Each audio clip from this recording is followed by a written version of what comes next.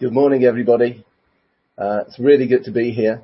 And even though I can't see your lovely faces, it's great to know that we're together in this and that we're part of this thing together. I really hope this morning that your joy will overflow on account of me and my presence, just like Paul said. But there is a bit of a danger this morning, I think, that actually I inadvertently make you feel guilty about something. So I might make you feel guilty for not being like the Apostle Paul this morning.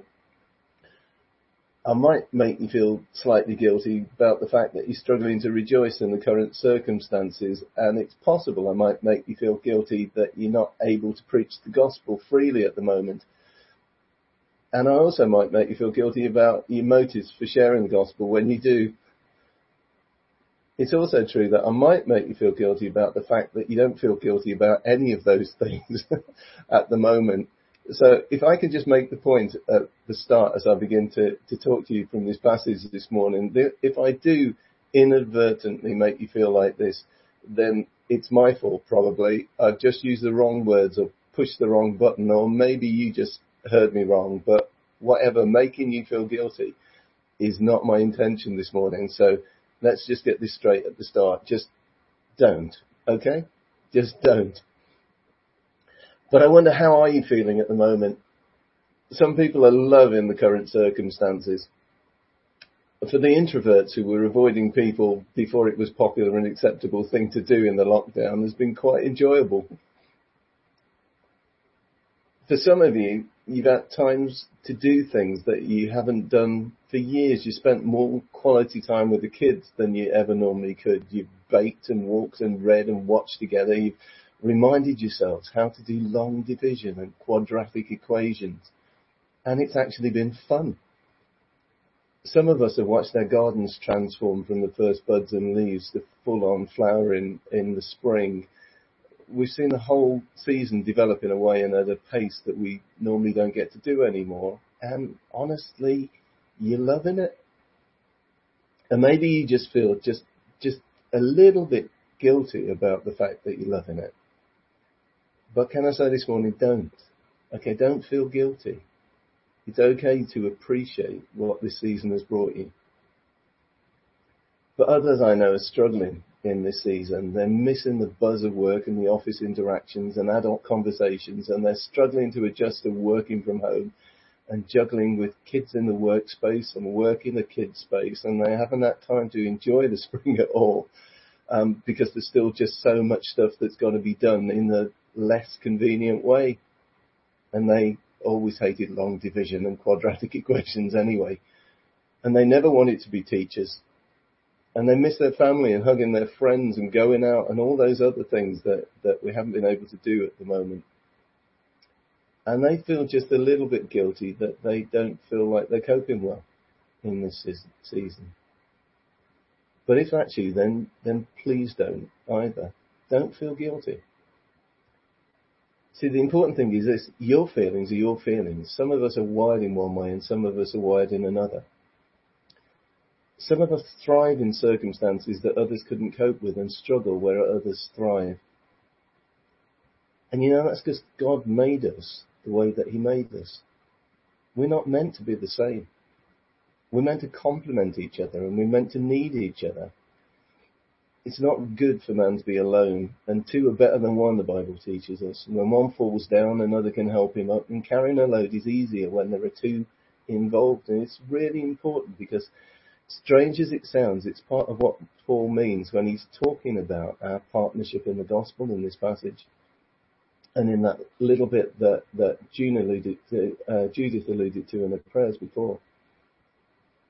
He doesn't just mean those that are working to the same Jesus agenda and at the same time, although there's certainly some of that included, but it's also the fact that we have different strengths at different times and for different circumstances. And when some are struggling, others can help the cause.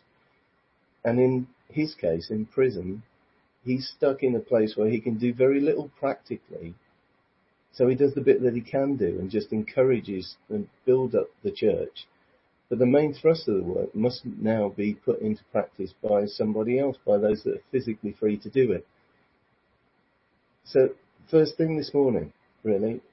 Partnership doesn't mean you're exactly the same as me. Partnership in the gospel doesn't mean that you've got the same gifts that I have, you've got the same skills that I have, and we both put our hands to the plough in the same way at the same time. It means that I compliment you and you compliment me. And when I'm struggling with something, you can step in and help. And that's really important to think of. But another question for you this morning, about your feelings at the moment, and I wonder in what ways might you feel constrained at the moment? Are there things that you feel that you're missing out on, or you deeply love to be doing, that you just haven't had a chance to be able to do? Has anybody else missed out on some really important stuff? Today was supposed to be my eldest son's wedding day. Kathy and I and the whole family and loads of friends and relatives and things were supposed to be out in British Columbia in Canada celebrating Luke and Cara's wedding to each other at the moment, and it's really sad for him and his fiancée because they've been planning this whole thing for way over a year. Maybe you've had a similar experience where something you long for has got put on hold, and being sad about something like that is not something to feel guilty about. The truth is that these circumstances, we have a choice about how we deal with our disappointment. We can't choose necessarily whether we're disappointed by the circumstances or not, but we can choose how we deal with this. My son and his fiancée could just get weighed down by the fact that it's the end of the wedding that they thought that they were going to have, and that's become the focus of their reaction. But instead, I'm proud of them. They're looking at ways around the present difficulties in order that the long-term goal, which is still them getting married, their marriage might go ahead in the future. Current plans have been thwarted, but the game's still in play. New date, new place, new amended plans, lots and lots of unknowns at the moment for them, and maybe for you as well. But there's still a hope for the future. So just something to think about this morning. We can't necessarily control the way that we feel. Our feelings are our feelings. But what we choose to do in these circumstances and how we choose to react, that we may have some responsibility for controlling. But forgive me, let's get back to the passage and what Paul's circumstances are talking about. And I want to think particularly about something interesting that Paul says in verse 12 here. You see, Paul asks the question, or makes the statement, probably, really, about what has happened to me. What has happened to me, he says, in reference to the way that the gospel's being advanced. What's happened to me? And this little thought in verse 12, what's happened to me, relates to a whole series of chapters that took place in the book of Acts. And chapters 21 to 28 in Acts are what have got Paul into this situation that he's in Philippi at the moment.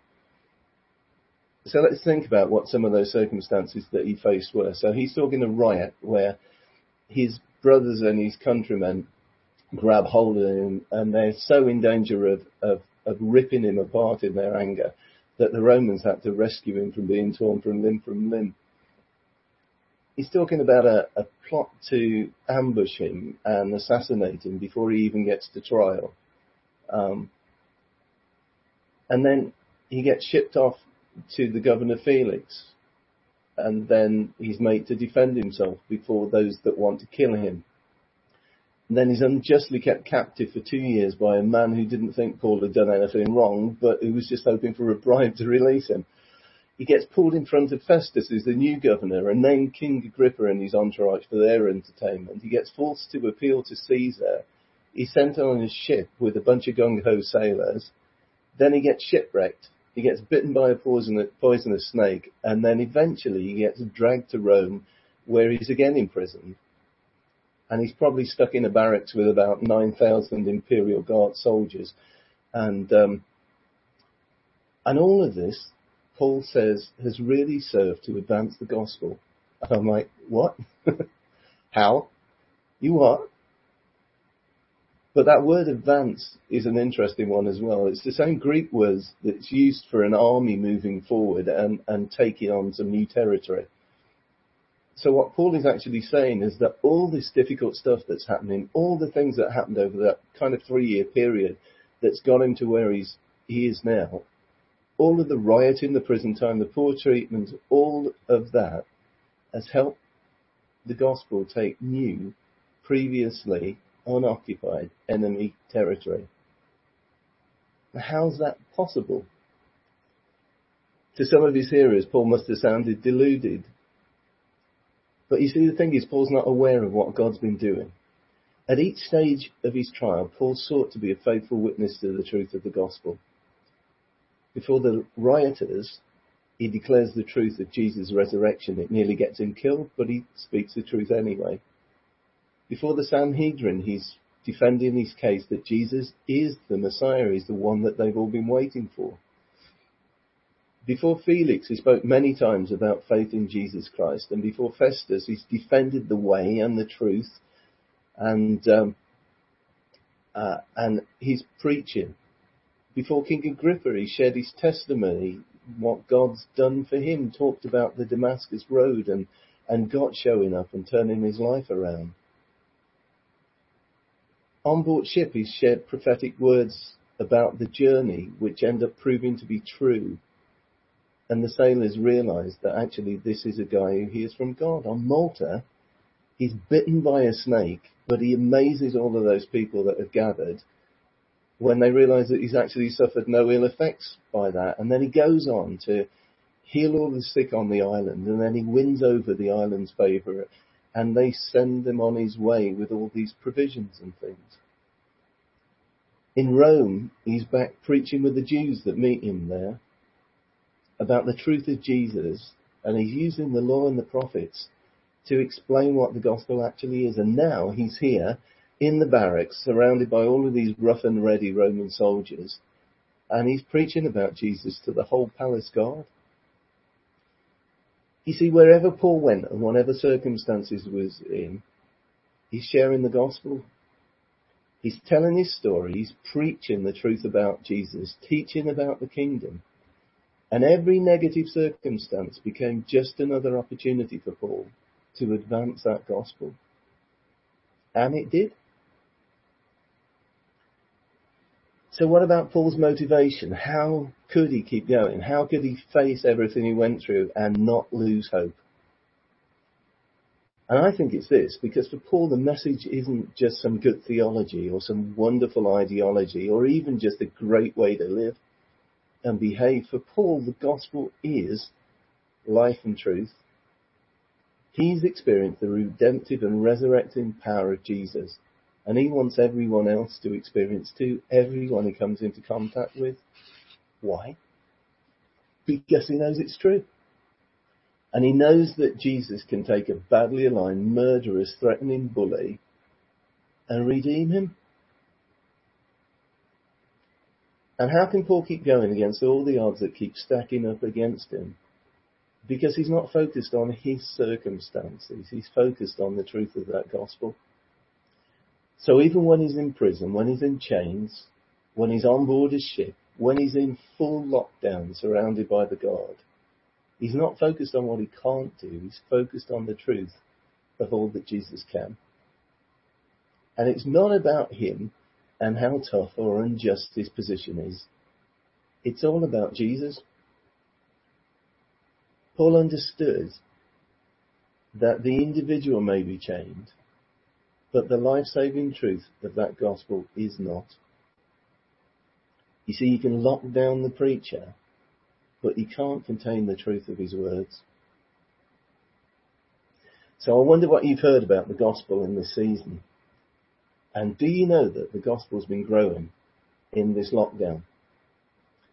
All around the world, the word's getting out that the gospel of Jesus and the call to belong to the church as his bride is a great association of those that have been redeemed by Jesus. Word's getting out that this thing is thriving. See, national newspapers are actually reporting that church attendance is up about 17% at the moment.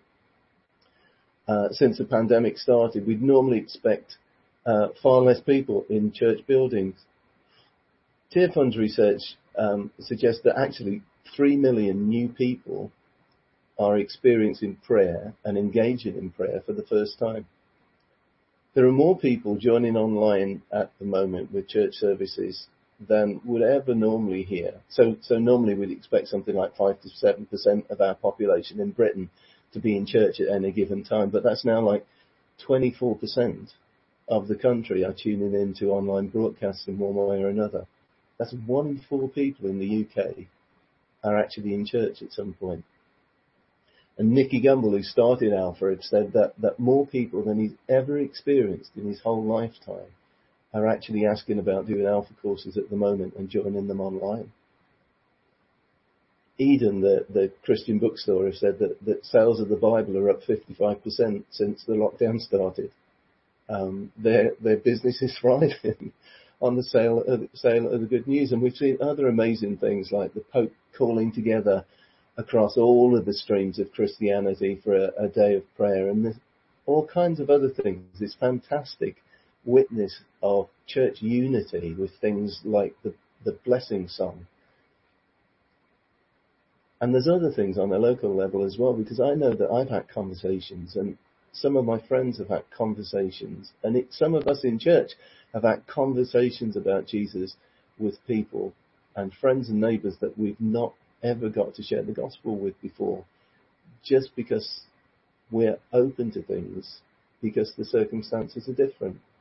And we're sharing the testimony about the goodness of God and all that He's done for us in ways that we've never got a chance to do so. I've met friends and neighbours in Riseland Way who I've never met before, and talked to them about what God's up to. At this time, it's fantastic. So the truth of Jesus is being preached more widely than ever at this time, because you can't lock down the Holy Spirit, and He's still at work. Now, of course, I know there are some cynics out there that say that none of this will last. It's just the novelty of the situation that's causing this kind of response, and it'll all disappear once things get back to normal. And you know, that might be right.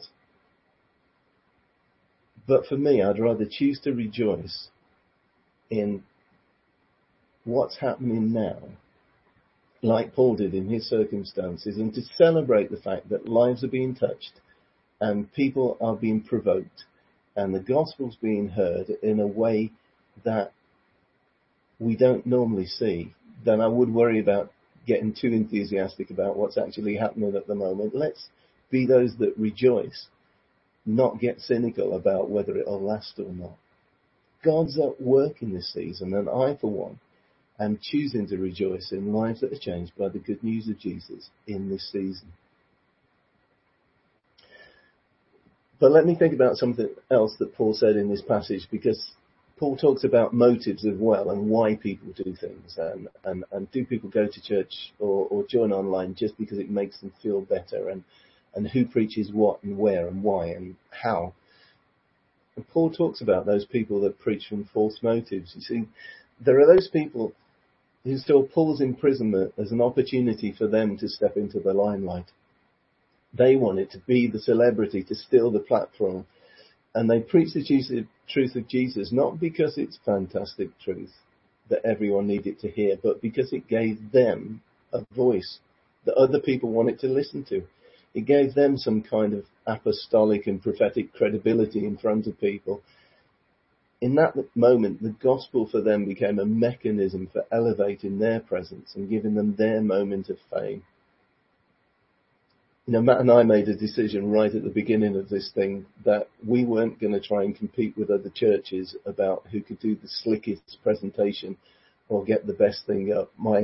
My previous church had done some incredible things using a green screen and broadcasting studio technology and pre-recorded things and all kinds of fantastic things. Matt and I decided that we'd love to, but that's not us. And actually what's important to us as a church in this place is integrity to who we are and the way that we are, And the fact that we are family and a fellowship of believers together, I love that idea of being a ragtag bunch of people all pulled together, a collection of holy, hairy-footed hobbits who somehow bumble through this thing just following the truth. But actually we do it well because we're doing it together and we're being real in the way that we are. And the truth of the matter is this, that actually people are people, and honestly, we're all bust. And there's a real danger that we preach the truth from mixed motives. I heard a story about a group of young people, fortunately in another fellowship, not mine, but they formed a band in their church, and then the church youth group had gone off to see somebody famous in a worship conference to kind of get some encouragement and join in with worshipping God together and that kind of thing. And they got talking to the well-known guitarist from this band at the end of things. And when he found out that they were forming a band, he was asking them about were they going to be writing worship material or were they going to be writing contemporary Christian songs. And their response to that was, oh no, definitely worship stuff. Our youth pastor says we'll make way more money and get far more attention writing worship stuff than we ever would writing pop songs about Jesus. Just for clarity's sake, I was not that youth pastor. But it was true in Paul's day, and it's sadly true in ours as well, that some people treat the gospel as a means to giving themselves a platform to earning a living and elevating themselves, and they use it as a culture in which they can find significance and success. Some people treat pastoring a church just like any other job. It's why the burnout rate amongst pastors is so high. But I was delighted to hear Tim Hughes being interviewed by an interviewer this week, and they were asking him with the success of the UK Blessing song. You know that song has now been downloaded about 2.5 million times. At one point, 200 people a minute were tuning in and listening to the song online. And he was asked about the UK Blessing song going viral and whether he thought this would lead to a greater platform, a greater sense of interest from the media. And more opportunities in the UK to get the message out through national media and TV and that kind of thing. And Tim replied that he hadn't actually really given that any thought. You see, they put the song together because they had a genuine desire to bless people, and that the rest of the nation might know that actually God is on their side and wants to bless them, wants to encourage them. And actually just knowing people that had been blessed through the song, that was reward enough in itself for him. And I think we need to be that kind of people. We need to make sure that actually what matters to us, just like it did to John the Baptist, is that Jesus increases and we become less. The only thing that matters is Jesus. For some people, though, I don't think that that's necessarily true. You've got that self-proclaimed YouTube-dwelling bunch of defenders of fundamentalism who, armed with a quick Google search and a couple of arbitrary scriptures, seem to delight in finding something to criticise in the ministry of others. And even something like that beautiful song we've just been talking about has been used as a platform for other people to exalt themselves in their ministry by taking cheap shots about it and whether or not it's entirely biblical and that kind of thing. But let's not be those kind of people. Let's make sure that our motives are true and right, and that actually we're sharing this truth because we've discovered it for ourselves, and we want everyone to know just how wonderful it is. But you know, there are other ways to preach the gospel with mixed motives too. Some people just love a platform. Have you noticed that? They'll happily stand on a street corner shouting at passers-by about their sin. But they do it without any love in their hearts for those that they're supposedly trying to save. There are those that will happily talk to others and not care whether they respond or not, because as far as they're concerned, they've done their duty before God, and it solves their spiritual consciences. And sadly, there are those that love to bring others to church because it makes them look good. And I think maybe even more sadly, there are those that talk about Jesus to other people because they think he won't like them very much if they don't. But you know what Paul would say to all these mixed motives, don't you? He'd say, I just rejoice that Jesus is being preached.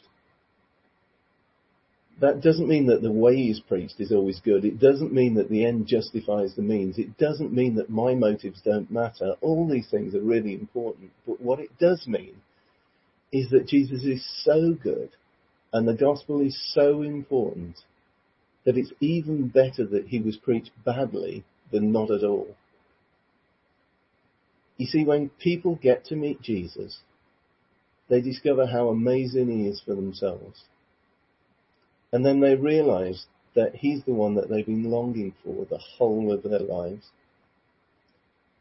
And in that situation, when you realize you've just been introduced to your all-loving Saviour and Creator, you come to know that however much of an idiot the person who introduced you is, it doesn't matter at all compared to knowing him. Now at Creech, we try and be ruthless with our motives. We try and genuinely share the love of God without anything behind it other than that you should benefit from the compassionate love of Jesus and come to experience what it is to know him and live in his presence. I know that there may be those watching us, even this morning, wondering whether they can trust us and checking us out anonymously online. Maybe you've had a bad experience of church in the past and it's put you off in some way. What I would say to you is this: in this season, you are so welcome to do just that. And I don't blame you at all. You know, we forget as the family of God sometimes that it's a big thing to turn up to a church of 250, 300 people who you don't know. And it can be a scary thing to do that as well. So if you're watching from the outside, looking in, and just wondering about us this morning, take this unusual opportunity, check us out, hear us out, and hopefully you'll see that what we're doing is our best to walk the walk. And then what we say is what we do. And when we tell you that Jesus is the answer to every question your heart has ever asked, honestly, we believe it. But for those of us that already know him this morning, those that are loving the lockdown and those that are struggling, those that feel constrained and those that feel like they've missed out, let me encourage you to rejoice in the one you know. And rejoice in the fact that you may be locked down, but God's kingdom is advancing. Let me permission you this morning to feel how that you're feeling. But also remember the one who's not constrained by your feelings. Jesus is not affected by the way that you feel. He is still at work. His love is just as strong for you and for the rest of the world. His desire to use you and to work through you is still as intense. And his desire to bless you, to comfort you, to encourage you, to infuse you, to have you rejoicing and celebrating all of the good stuff he's doing, is still just as much there. Let me remind you that even in this lockdown, there will be opportunities for God to work through you, and opportunities that he brings your way. The Holy Spirit's not on lockdown. The gospel is being advanced.